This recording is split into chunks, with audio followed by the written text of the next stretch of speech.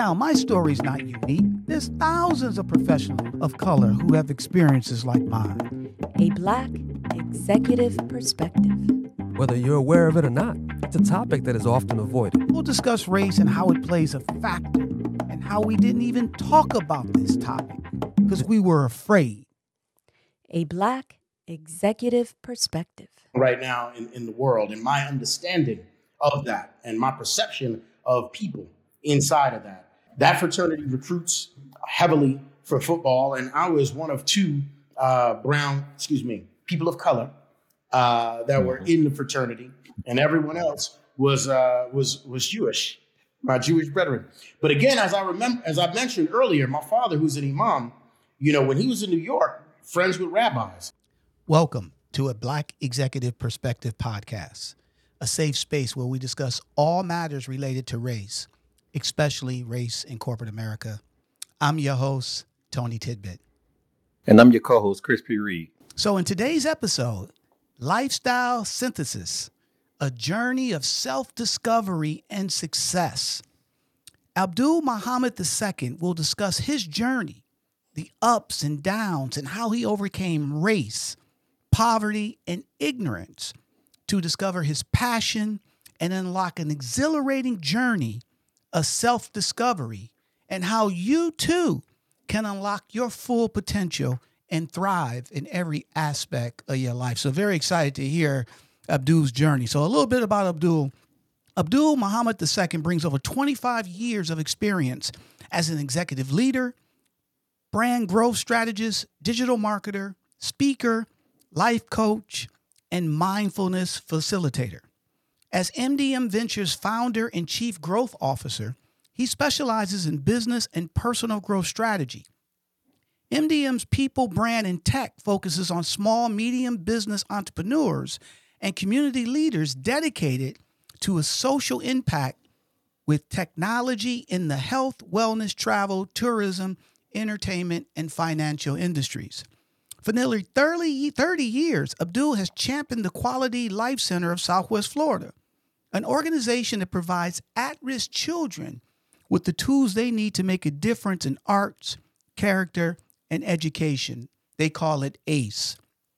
Over the last decade, Abdul intertwined his dedication to mindset, community, and consciousness into a daily lifestyle. As a certified breathwork coach that includes martial arts and yoga, he delivers a unique mind development mastery practice that provides a transformative lifestyle resource for those seeking personal and professional growth via mindfulness. Their motto is breathe in, let out, and create. Abdul, welcome to a Black Executive Perspective podcast, my brother. Thank you so much, Tony. Tony, excited to be here. Thank you so much for that warm welcome. Really love what you've been doing here and the bold courage it takes to really take on this topic and really just share your story and the stories of others. Well, thank you, my brother. Really appreciate it. And look, today we're going to hear your story, right? Which is not unique and is going to, I know, inspire a lot of individuals. Yes, I hope so. It's inspired me. That's what matters. You gotta find it within yourself. Because oftentimes, especially for us out there, you gotta look within and really get out there and motivate yourself and be inspired. So there's no question, my brother. So look, before we get started, give us a little background, man. Tell us a little bit where you're from, family. Give us a little warm up. Who is Abdul before we jump into it? All right.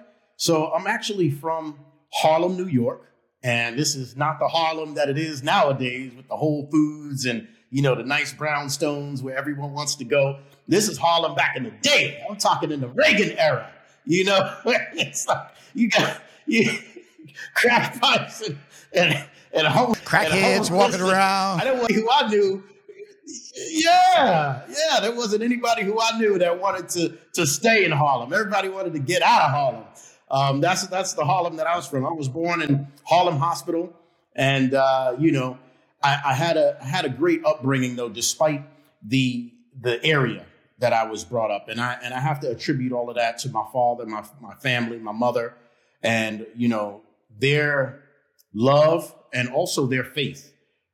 They both are very faith-based individuals that instilled that in me early on.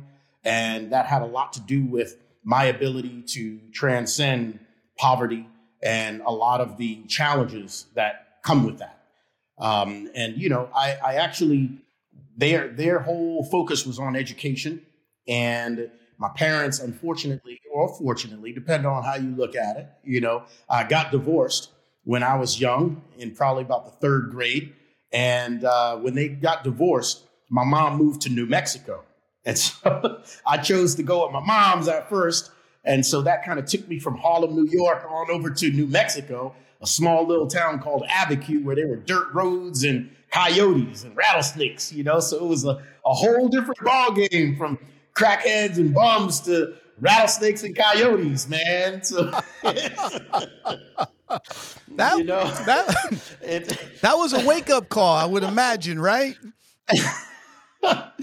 I tell you, I had challenges at the beginning. I couldn't fall asleep because I was so used to hearing sirens and, gunshots. And I went from that to crickets and, howling animals. I couldn't sleep for a while.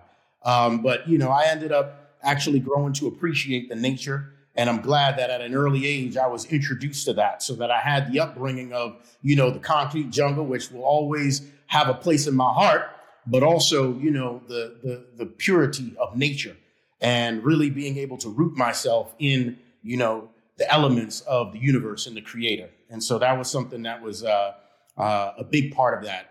And actually where I am now and the choice that I made, fast forward, I have a partner, my wife, and my life partner. She's also my business partner.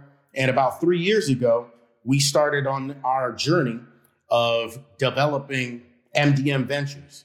And what that did is really look at how we're working on creating and working with those who are seeking to have social impact as well as making money. So, don't get me wrong, I still want to make that money, but I really have in my heart through my journey have realized there's more to it than just the money. And so, we really are focused on working with individuals who get that and share a similar ethos. And actually, as I tie it back to how New Mexico opened my heart to nature about a year ago now, almost exactly, October 15th, it was a year where we went on what we call our digital nomad journey. And we packed up everything in Miami, where I was living for the last, over 10 years.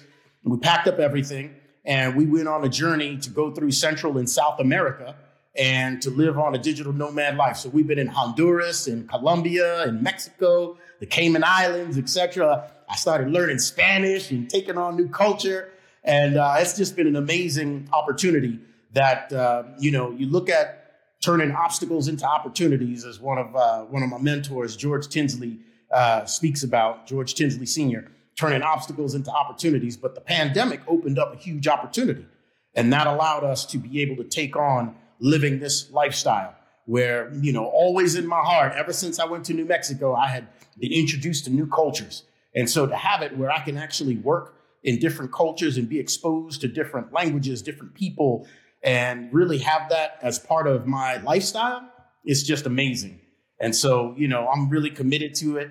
It's been a year now and I'm just loving it. Let me ask a question here. And it's interesting that you brought that about and you talked about your journey beginning in New York. So New York is a diaspora of so many different melting pots of cultures, peoples from all around the world.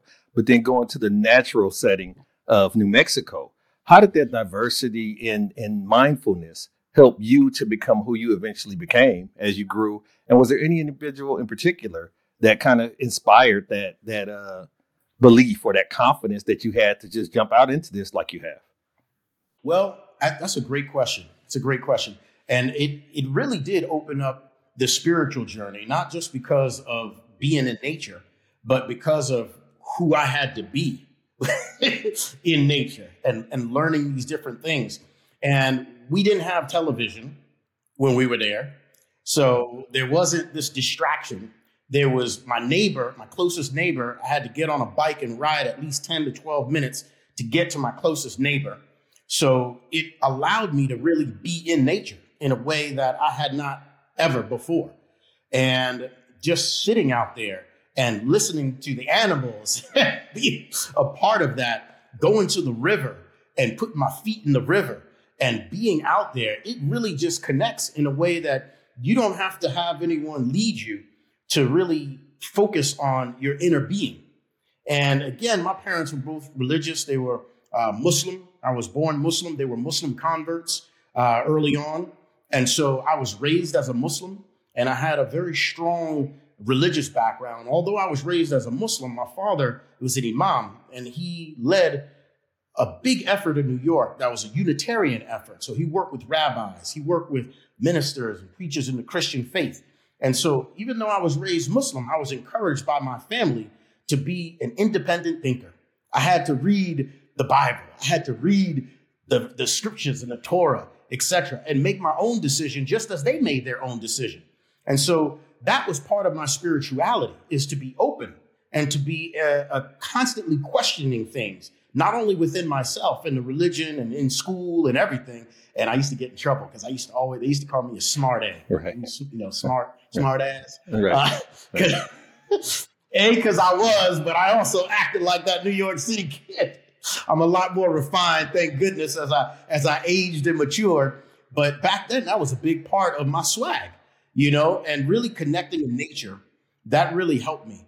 I was blessed to have great teachers. The first teacher I would say is my mother.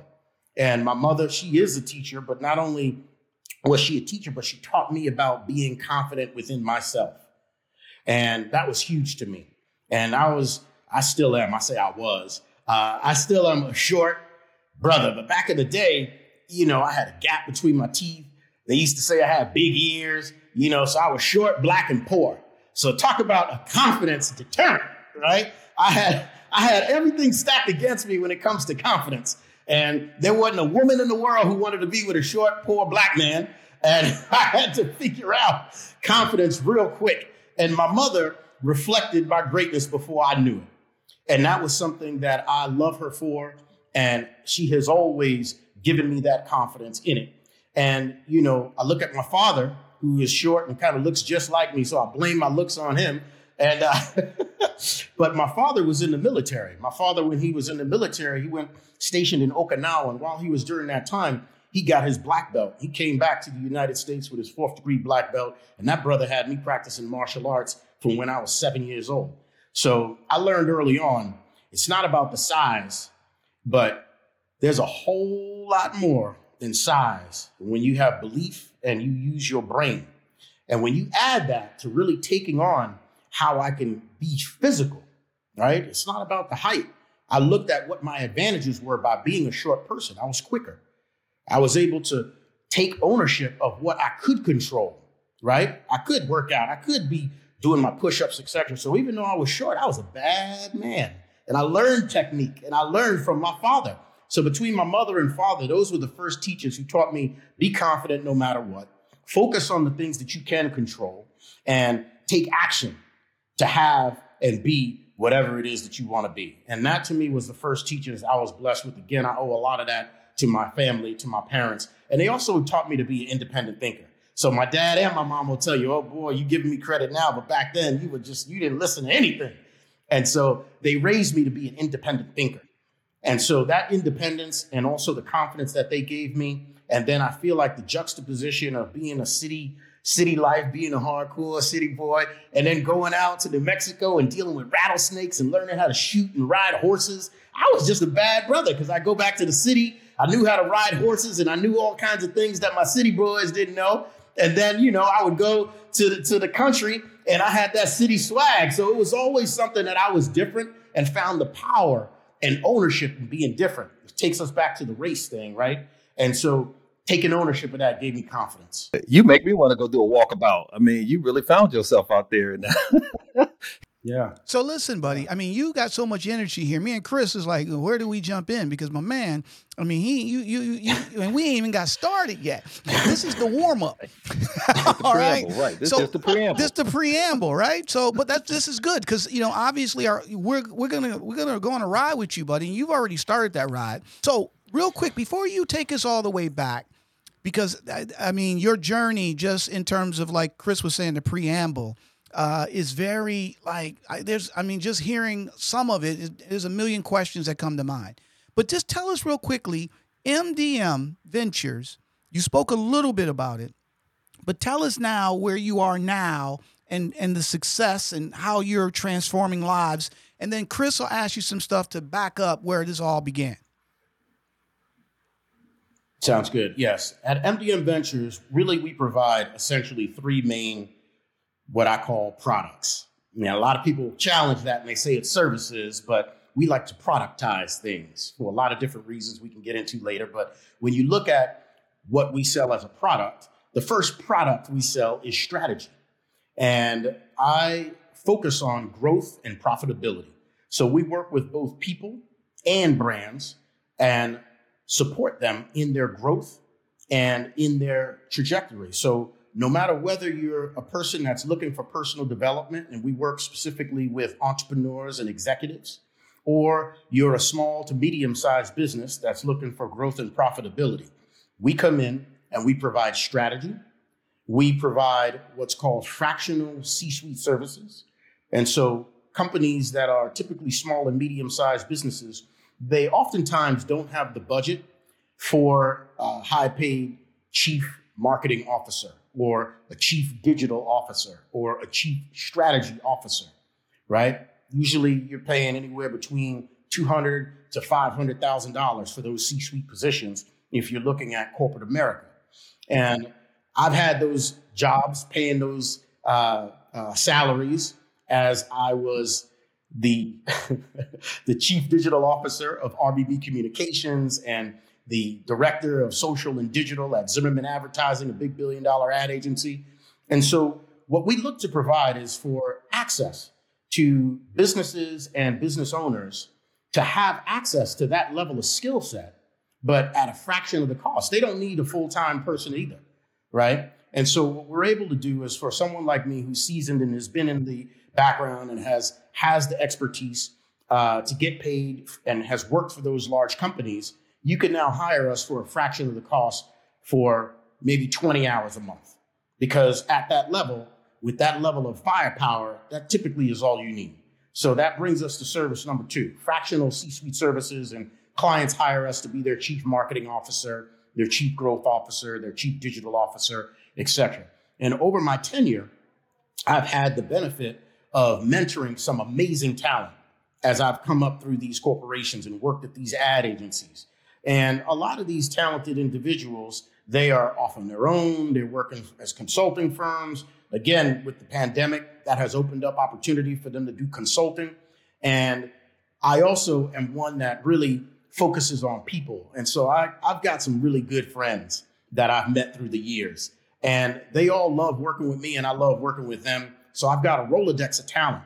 And when these small and medium-sized businesses call and they need someone who's a digital ninja, well, I can pick up my phone and say, we got somebody for you to come 10 hours a month and put together a digital strategy that's going to help grow your business by, and I'm going to use what was Grant Cardone, 10X, you know, right. we can 10X your company, right? But we can look at the numbers and we really look at numbers. I'm a geek. At the end of the day, I love stats and numbers, and we really get down to that. So we analyze those numbers. We figure out a strategy based on what those business goals and objectives are. And then either myself or the team, depending on what the needs are, after we put together that strategic assessment, and then we come up with that strategy, and then we manage the execution or the implementation of that strategy. So that's the fractional C-suite services, that product we provide. And then the third product we provide is executive coaching and training. And that executive coaching and training comes in different forms. We typically work with the owners or, again, the C-suite executives within that company. And we look at it from 2 different places. I operate both from the skill set and the mindset. Skill set and the mindset. And that's a big differentiator with the coaching and training we provide. Oftentimes, most coaching and training focuses on skill set. Now, I'm a firm believer that no matter how good your skill set is, if your mind ain't right and your heart is not aligned, then your results are not going to be optimized. And so we look at one of the first things is getting at the core of who the individual is, understanding the blockage that they may have for peak performance. And then, as you mentioned early on, Tony, I have core competency. I'm specialized. I'm certified in breath work. I've been in the neuroscience part of it. I utilize breath work so that I can understand the nervous system and how we can self-regulate for peak performance. One of the major challenges for executives is that they get stressed out and they get a lot of anxiety, and it depletes their ability to be productive. And so we live in a high-paced environment now where everyone expects you to be on that phone and answering things and responding to things, and you've got these different energies that are pulling at you. And so with the executive coaching and training that we provide, it is holistic. We work not only on the skill set, but more importantly, on the mindset and the heart set. And we implement different strategies and tactics to optimize peak performance. And you know what, my friend? So, I mean, number one, it's so gratifying to have you on, a Black Executive Perspective podcast. Your energy, your intellect, it's just, you're blowing us all away. Really love it. And anybody who's been around you, that energy is very infectious, okay? And you and I met, was it 10, 12 years ago in Miami? I think that's when you had sold your company and you were working for Zimmerman at that time. And we met, and we hit it off like immediately. I think, didn't we even go on a yacht together? Didn't we do a cruise or something? I think it was South Florida cruise. Yeah. We were on the cruise. We hung out. And you remember that, right? Yeah. Here's the thing, though. Where you are today, and I took some notes here, and you broke it down. Last, people, brand, technology, and I want to focus on the last two: obstacles into opportunity, and skill set and mindset. Now, listen, you're chatting today, and obviously you're helping change a lot of lives, right? You talked about the skill set part. Everybody focuses on that, but you hit it right on the head. It's all about the attitude and the mindset, right? Coming from Harlem, growing up there, and you just spoke to it a minute ago, being Muslim, being poor, and then I'm going to let you finish off the other things in terms of, the college you went to, the fraternities, tell us a little bit, how did you start from there and then get to where you are today? Because I can imagine, and obviously it's what our title of our episode today is, right? A journey of self-discovery and success. So back us up a little bit and tell us, that journey that you went through and how you ended up where you are today. And a lot of it, I would imagine, had to do with the mindset standpoint as well. Again, I have to really give a lot of credit to my parents and the model that they gave me. My parents were no joke, man. I tell you, when I was young and I was in school, I had to read every single day. Again, they didn't allow me to watch TV. Instead, they gave me books, and they focused on education. And I was frustrated and angry because I was poor. And they always let me know that has nothing to do with it. Your wealth comes from your contribution and your mind. And if you educate yourself, you have value that no one can ever take from you. So that was the first sort of thing that I feel created this trajectory that allowed me to have great success, is my parents' emphasis on education and their unwavering commitment to make me read. And quite honestly, it was frustrating, and I couldn't stand my parents, because even though we were poor, I don't understand how, and I love them for it, even though I couldn't stand it when I was young, because we were poor, but they always put me in the best schools, right? When we moved to New Mexico, my mom, how she got there, she was a teacher, and she was a teacher in a private school. So that's how I got in there, because she was a teacher. Otherwise, we wouldn't be able to be in that school, getting the best schools. And so the choices that she made, she sacrificed so that we could have the education. So that's right. And so, again, that example of my mother, and the focus on education and the focus that really shifted my mindset and opened me up. The other part of it, I remember when I was in high school, I made it to the basketball team, and my dad was like, I told my dad, I went to a school that was a white school, predominantly white school. So I was thrust into that. And the friends that I made, they lived in the suburbs, man. And so they had money. They had pools, and they had cars, and they had all that kind of stuff that we didn't have, but those are my friends. So talk about the resentment. When you said resentment, like what did you mean by resentment? I resented the fact that they didn't have no money and that they weren't your parent give me the things that my friends had. That's right. Right. That's right. That's right. That's right. I'm here and I'm seeing all these rich kids doing their thing, and I'm there, but I'm not able to really be there like them.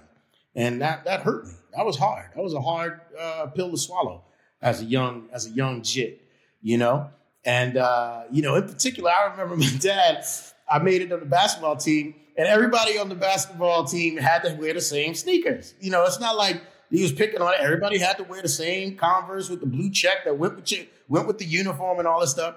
And those sneakers, I remember at the time, they cost like $40, which, that's a great deal, but back in the day. And my dad was like, yeah. He was like, $40? He was like, you got a choice. You can't play on the basketball team, or you got to come up with the $40. I was like, he goes, yeah, I can give, I think it was $20. He said, I can give you $20, but you got to come up with the other money. And I was like, nobody else on the team got to come up with the other money. Their parents give them the shoes so that they can play ball. This is like one of those things that I'm frustrated.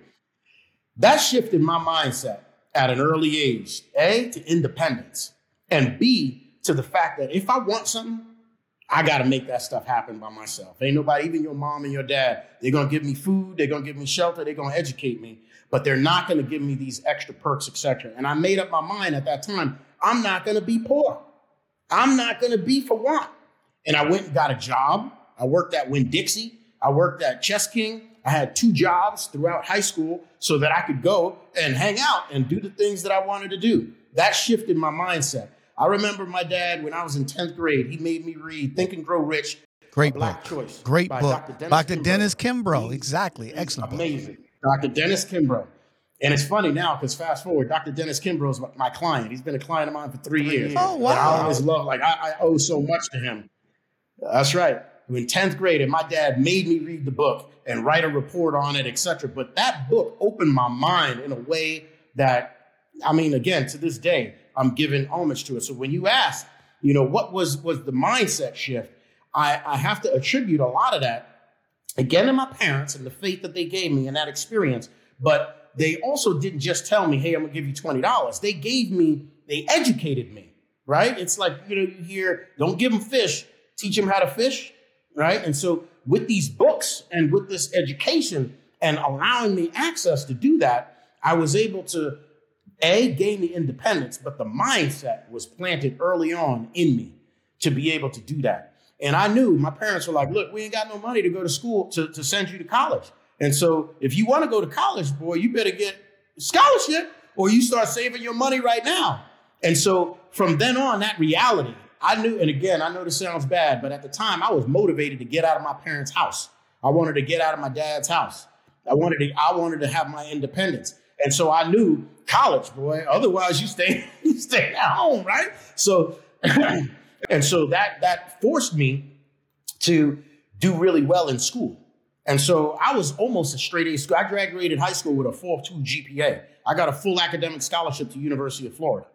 And so that was what kind of set me on that trajectory. Again, that book, Think and Grow Rich, Dr. Dennis Kimbro, I think every student should read that early on in the game and really take that on. And I think that motivated me. It gave me not just the motivation and an inspiration, but it also gave me straight up tangible tactics and what to do and how to get there. And then it focused me on my education. And again, that's something that no one can take from you. And I had the ability, remember, I'm going to say it again, because this is one of the themes that I teach all the time in Lifestyle Synthesis. Focus on the things that you can control. And I could control my education and what I learned. I could control whether I can get an A in school. I could control, and I knew that if I get A's in school, then guess what? I'm going to college. And if I go to college, then guess what? I'm going to get a good job. And so I believed that. And that was all I needed to shift my mindset and focus me on education so that I got the grades that I needed in order to get the academic scholarship, regardless of whether my parents had the financial ability to pay or not, that allowed me to go to the University of Florida, which was, go Gators, great school, and allowed me to get the education that set me up for my success. Buddy, I got to say this real quick because I'm captivated by your story.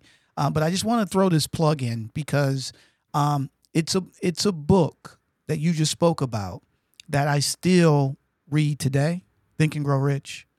And I remember when somebody gave it to me I'm talking about years ago, when I first tried to read it, it was difficult because I didn't connect with it. The book was written by Napoleon Hill back in the 1930s, I believe it was, okay? Mm-hmm.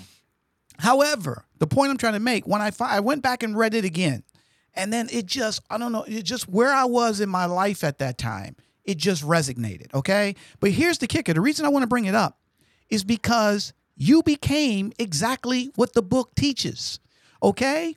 You thought it, and it became a reality, and you became rich out of it. You put your mind that says, I'm going to go to school. I'm going to focus on the things I can control. I'm going to focus on getting a good education.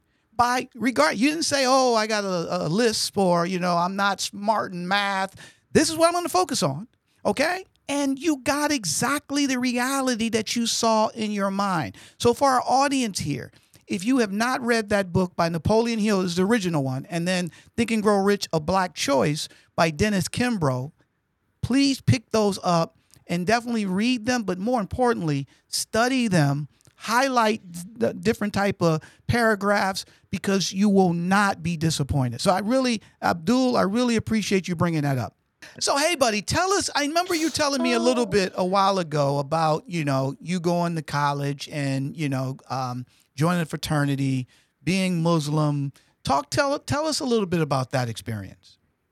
Yeah, it's a funny story because I was definitely not one that myself or any of my friends or anyone who knew me would ever think that I would join a fraternity, let alone a Jewish fraternity. Hey, my Jewish brethren, I love them. I can't think what that experience has done for me and who I am. And especially even now in light of what's going on right now in the world and my understanding of that and my perception of people inside of that. That fraternity recruits heavily for football. And I was one of two people of color that were in the fraternity. And everyone else was Jewish, my Jewish brethren. But again, as I mentioned earlier, my father, who's an imam, when he was in New York, friends with rabbis. I went to bar mitzvahs. I was raised understanding and having compassion and empathy and an affinity towards Jewish people. And so when I saw that as a fraternity, and my uncle, who is an Omega, you got the people of color fraternities, the traditional fraternities that everybody expects me to be a part of. Even to this day, they're like, oh, you're in a fraternity. They right away assume it's the Omegas, Kappas, etc., the black fraternities. They actually, nominated me to be the pledge class president of all things. And so that's why I ended up staying. I'm like, man, all of these people, and it was like 40 of us that got the bid and were part of it. And then they chose me out of all of these people to be the pledge class president. And so when I got chosen by the people, I felt like my own integrity. I couldn't just quit and be like, nah, peace. It was great having barbecue and playing football with y'all, but I don't want to really be a part of this. And that's what got me to stick. And I'm so glad, because had I not gotten nominated to be the pledge class president, I would never have continued with that fraternity. And fast forward, when I started my company, my first business, Anatron Media Technologies, back in 1998. It was a web development company, Anatron Media Technologies. The first $250,000 of business that I ever generated in my life from my business came from my Jewish fraternity brothers, who literally picked up the phone. I mean, these brothers, they take care of you. Picked up the phone, they all their families own businesses and their cousins own businesses, and they're just like, look, this is my fraternity brother. He's got a great product he wants to come talk to you about. And they were just literally just opening doors for me. I would go in, I wouldn't have been considered otherwise, especially, again, a black man named Abdul Muhammad. You know?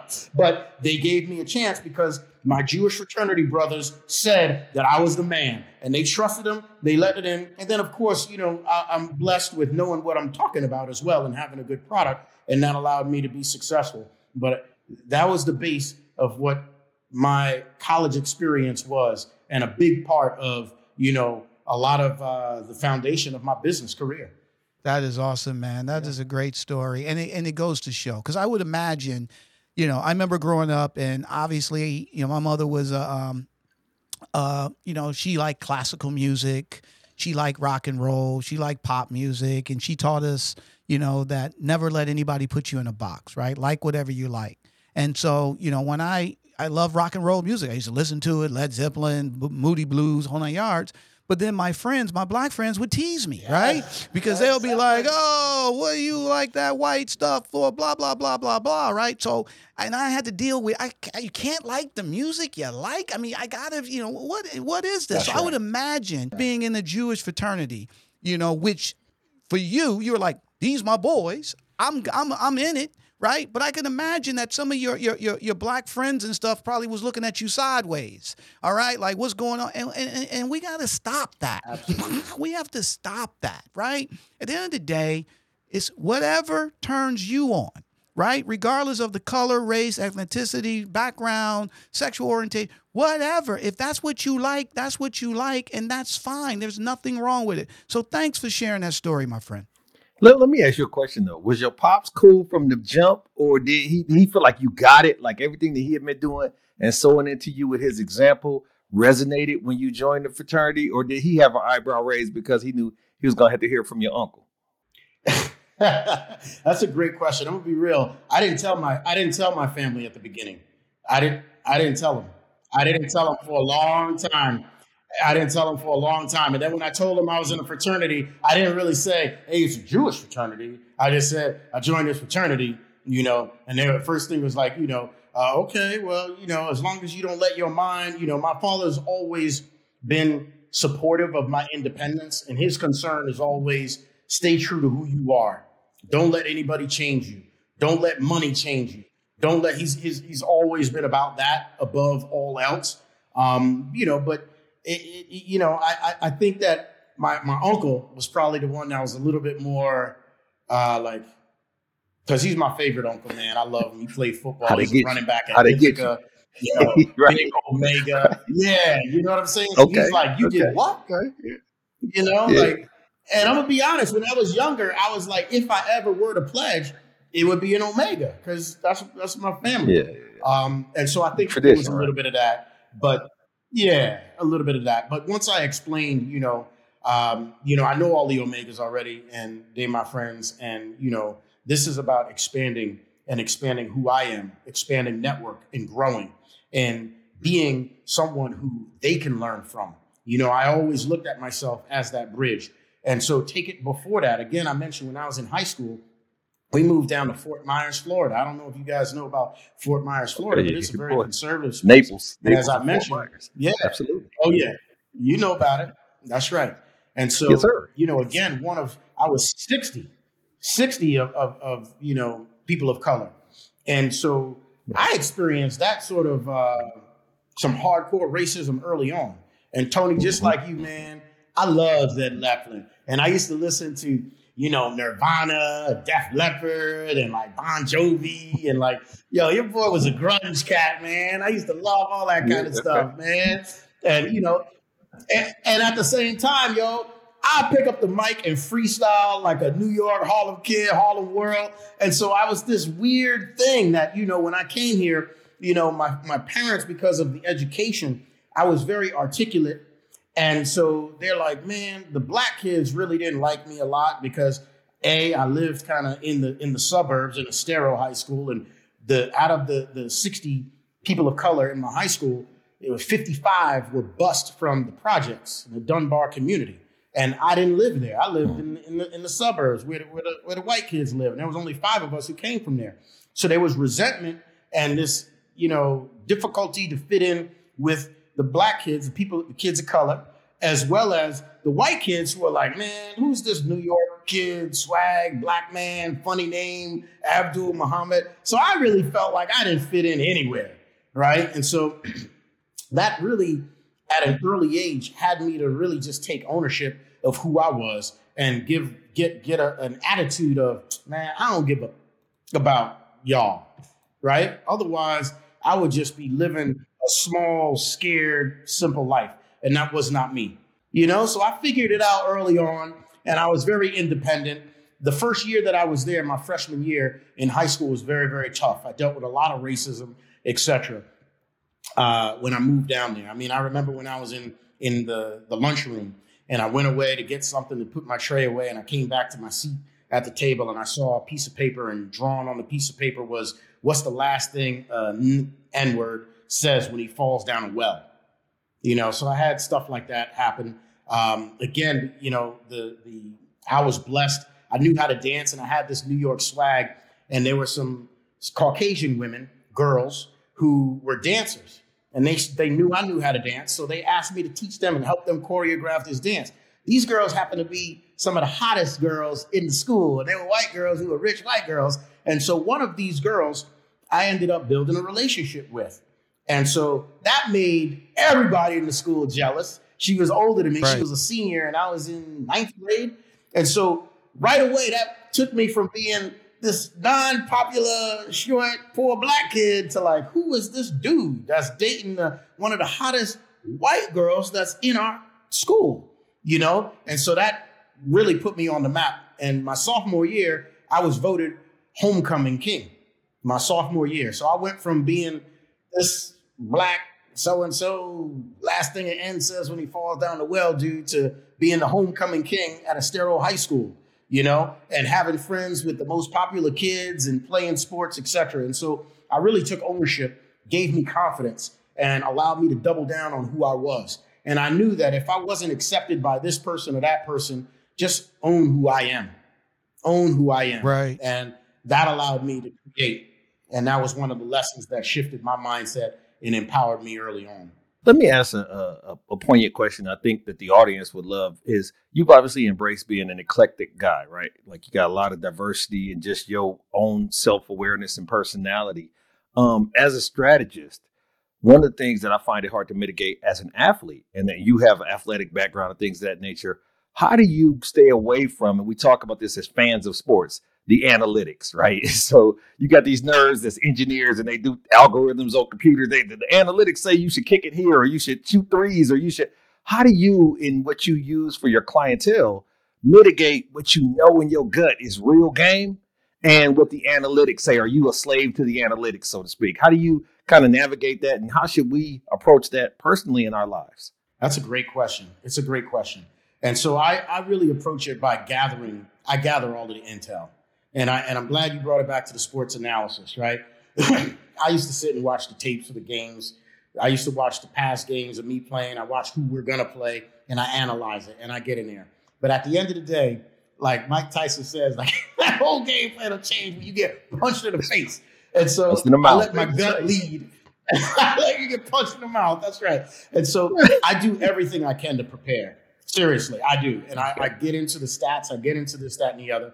And at the end of the day, before I do anything, and this goes back to my belief in the faith, I sit with it. And now my spirituality has transcended my religiosity. Although back in the day, it used to be prayer. You pray before you do everything. You pray before you eat. You pray before you play a game. And now I sit and I meditate. I just take some moments of silence, and I bring in the energy that I want to create, and I embody that. And I allow that with all of the knowledge and all of the prep. That gives me confidence. It's like, hey, you did all of the prep. You did what you could do.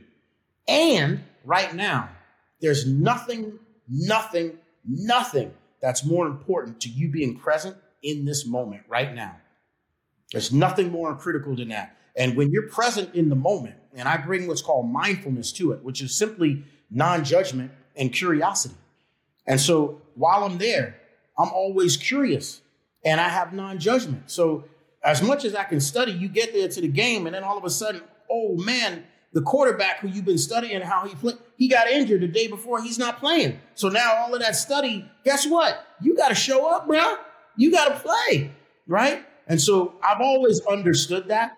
And so even though I've always studied and been one who gets the A's and this, that, and the other, there's nothing more that I follow more than being present in the moment and following my gut.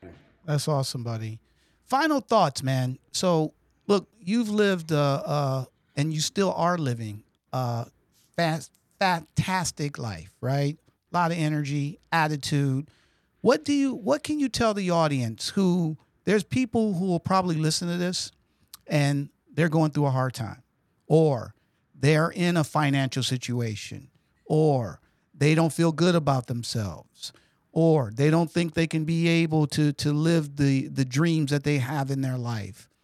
They're thinking that their circumstances really has more influence over them versus what they can do themselves. Talk to those individuals right now. Tell them what advice you would give them in terms of being able to live an exhilarating life. The first thing I would say is that you can get anywhere from here. And that's really where it starts, is this undying belief that you have the power inside of you. You can get anywhere from here. No matter what your circumstance is, there's something that you can do to make it better. And it starts with having that belief. That belief drives your mindset. Once you have that mindset, then it allows you to take action. Most people who are struggling in a specific circumstance is because they have fear of doing the unknown. They have fear of something. And so the antidote to fear is action. The antidote to fear is action. And when you take time to really get clear, right? Get clear within yourself, this inner exploratory, then you have what I would call the ability to see and have vision to where you want to go. And a lot of people that I work with, they're like, man, I want to do something. I want to get somewhere. I just don't know. They just don't know, right? And so for those people, I would say that you have to choose powerfully. A lot of life is about unlearning, right? And we spend a lot of time trying to learn and accumulate, but I suggest a lot of it is about unlearning and choosing powerfully who you want to be versus who you've been told to be, who you've been conditioned to be, who society is trying to make you, and to unlearn all of the things that you have been taught, to take ownership of who you really are. It's a process in lifestyle synthesis where you go through choosing powerfully a way of being, who you are. You know how, Tony, you said, man, your energy and how you show up. And this is because it's intentional. My life is about being a certain way that no one can take from me. This allows me to be fully empowered. And I chose what's called 9 seeds. And those of you who are interested in unlocking your full potential and going through this process as an executive or through your business, it's where you understand your purpose and you pick values for yourself. You've got to choose who you want to be. And I believe in these 9 principles that I live my life for. The first is fully self-expressed. We are all put here on the planet to be something. I can never be Tony. I can never be Chris. No matter how great you all may be, I will never be anything but who I am. And the more time I spend and energy I spend on becoming me, being fully self-expressed and uncovering what that is, that's power, right? The next thing is choosing to be empowered. You can choose to be empowered no matter what. I was poor, but I found access to things that I could control, which then strengthened that muscle of being empowered. And so full self-expression, being empowered, no matter what happens, you can see things in an empowered context. Things don't happen to me, they happen for me, regardless of whether I get that or understand that initially. But if I take time and breathe in and think about what's going on, I then shift it to an empowered context. And then inspired. What is it in life that inspires me, right? What am I inspired by? And how can I be inspiration to others? because that creates this energetic vibration that feeds me. The next thing is love, infinite love, not just love for other people, but love more importantly for myself, right? You may not have, I looked at, white people and this people, they don't love me. You got to love yourself. When you love yourself, you find that, oh man, there's a whole bunch of white people who love me too. And there's a whole bunch of fine women who love me too. The moment I got out of myself and started hating on myself because I'm short, thinking to myself, man, no hot girls like short dudes, so no one loves me, right? But the moment you get outside of that, find the infinite love for yourself, then you start to grow. And so, again, you have infinite love. The next principle for me is infinite fun. Life is just too darn short not to have fun. And if you ain't having fun, then guess what? Nobody want to be around nobody who ain't having fun, right? And you got to find that fun by yourself. When I was out in New Mexico, I ain't have no friends that were sitting. I had to go out and find fun within nature, connect with nature, see the light reflecting. How did I find inspiration in that, right? So that's infinite love. Then ultimate fun, you got to find that ultimate fun within yourself. The next thing is wealth and abundance. Be wealth and abundance. And that goes back to Napoleon Hill, Think and Grow Rich, to find in you that wealth and abundance. Remember, wealth finds those because you are valuable. So you find out what your skill set is, what your heart set is. And then when you embrace that, you start to be valued. And then the money is going to come. And so that's what you need to embody as wealth and abundance. The next is you got to have gratitude, because no matter where you are, right? Even when I was on food stamps, stomping roaches in Harlem, New York, in the projects, there was things that I was grateful for. That shifts the actual chemicals that are in your body. It shifts. You start to release dopamine and serotonin and these positive vibrations that are in your body just by being grateful, by being gratitude. So you got to bring some gratitude to it. And then from gratitude, you got to be in integrity. You got to be in integrity with yourself. When you're in integrity with your word and you honor your word, this starts to create this super force field around you, right? This integrity within yourself. And the last part is creativity. You got to take ownership of being the master creator within your life. And that's creativity. So I went through 9 principles that I would give to anyone to live a powerful life.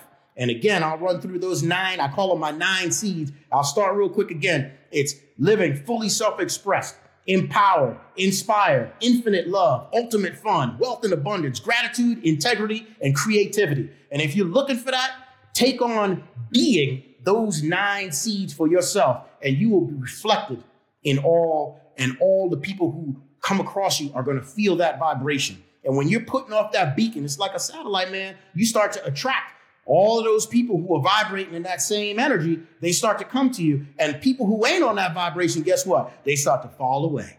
You start to have a little bit more ease and space in your life. You know that's right, buddy. You preach today. Buddy, I'm fired up, right? If you have not fired up by listening to this episode, then, what's that old saying Les Brown said? Most people don't get buried till they're after 65. They're laying there, greatness unexpressed in their lives. They're dead, but not used up yet, right? So my man, my brother, we really appreciate you sharing the energy, the thought process. You left 9 great principles for not only the audience, but Chris, myself, Double A, to make sure that we abide by. This has been really, really awesome, man. I thank you for coming here, Abdul Muhammad II, and talking about and sharing with us a lifestyle synthesis, right? A journey of self-discovery and success. And buddy, if we looked up the word success, we would see your picture underneath it. So thank you immensely for what you've done today. This has just been awesome. Chris, final word? No, the only thing I would say is there any way in which we could enrich your life like you've enriched ours and our folks? How can we help you? What do we need to do to make this cycle continue of greatness that you've generated? Well, thank you, Chris, for that question. For me right now, I'm looking to grow my business. So anyone that you know out there who is an entrepreneur or an executive that is inspired, that wants to have that message, that wants to get some coaching so that they can also have that creativity, or any businesses who are looking to grow, who need a chief growth officer, chief marketing officer, chief digital officer, send them my way. I'd love to work with them. And that right now would be a huge contribution as I'm trying to grow and expand the brand and the company. Thank you all so much for having me on. It's been a pleasure sharing my story. I love what it is that you're doing, inspiring others, man, and for having this platform for people like me. Much love, much appreciation.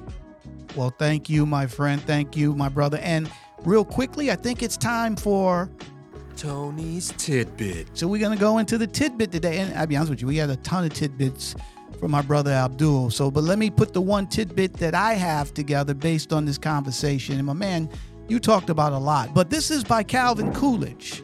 Nothing in the world can take the place of persistence. Talent would not. Nothing is more common than unsuccessful men and women with talent. Genius will not. Unrewarded genius is almost a proverb. Education will not. The world is full of educated derelicts. Persistence and determination alone are omnipotent. The slogan, "Press on," has solved and always will solve the problems of the human race. And that is by Calvin Coolidge. And if anybody embodies that tidbit, that quote, is our brother here, Abdul Muhammad II, coming from the streets of Harlem to the coyotes of New Mexico to Florida, and to, guess what, building a great business and touching lives wherever he goes. So again, thank you, Abdul Muhammad, for this great session today, buddy. Very energetic. We got a lot of it too. And thank you for, attending another episode of a Black Executive Perspective podcast. Really appreciate you joining. Again, come to our website, sign up for updates.